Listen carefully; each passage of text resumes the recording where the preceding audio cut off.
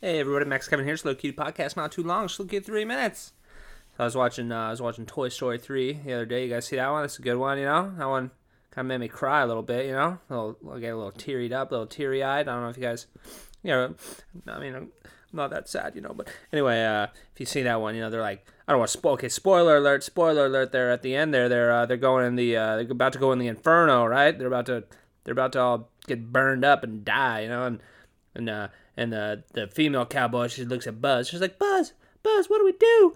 You know, because she wants him to save him, right? And he's like, oh fuck, I don't know. You know, he doesn't have any ideas, right? So he just grabs her hand, right? And it's like, all right, let's ready, let's get prepared for death. We're about to die, you know. And they all just accept their death, you know. They all just hold hands and accept their death. And I remember I was watching that in the movie theater, you know. I was watching it in 3D, and I was just crying a little bit, you know. I was looking around, make sure my friends didn't see me, you know, because I was a big baby. But man, that was some heavy shit, man. Watching Toy Story 3, watching that, you know. I mean, that's the tough thing is at the end there, you know, they went through all those adventures, all those hardships, you know, and then they finally just, you know, they just let go. They not give up, but they just have to accept it, you know. They have to accept your death. Right? And that's what we all got to do that, you know? We all got to accept the fact that it's going to happen sometime, you know? And, well, that's tough, man. That's tough, you know? To really accept it. I mean, we all know, right? But I still haven't really accepted it, you know? I mean, you don't go about your day, you know, thinking, oh, well, gonna die, you know? Might as well not do anything, you know? What's the point, you know? Might as well not cook my food, you know?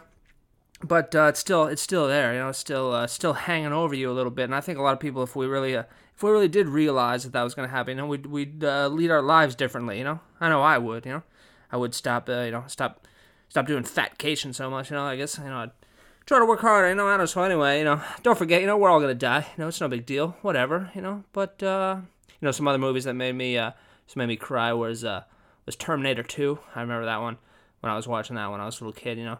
The Terminator, the spoiler alert, when Terminator goes under the lava, you know, at the end there, he gives the thumbs up, you know, and that one kind of made me cry, you know, because I didn't really have a dad growing up, you know, so the Terminator was like my dad, you know, so I was like, oh, no, Terminator, don't go, you know. My mom let me watch that when I was a kid, even though it was rated R, you know, sometimes she'd take me to rated R movies, right, and if there was like a naked person or like some gore stuff, she would just like cover my eyes, be like, don't watch this part, you know. My mom's kind of, you know, she was pretty cool like that, you know, taking me to R-rated movies and stuff.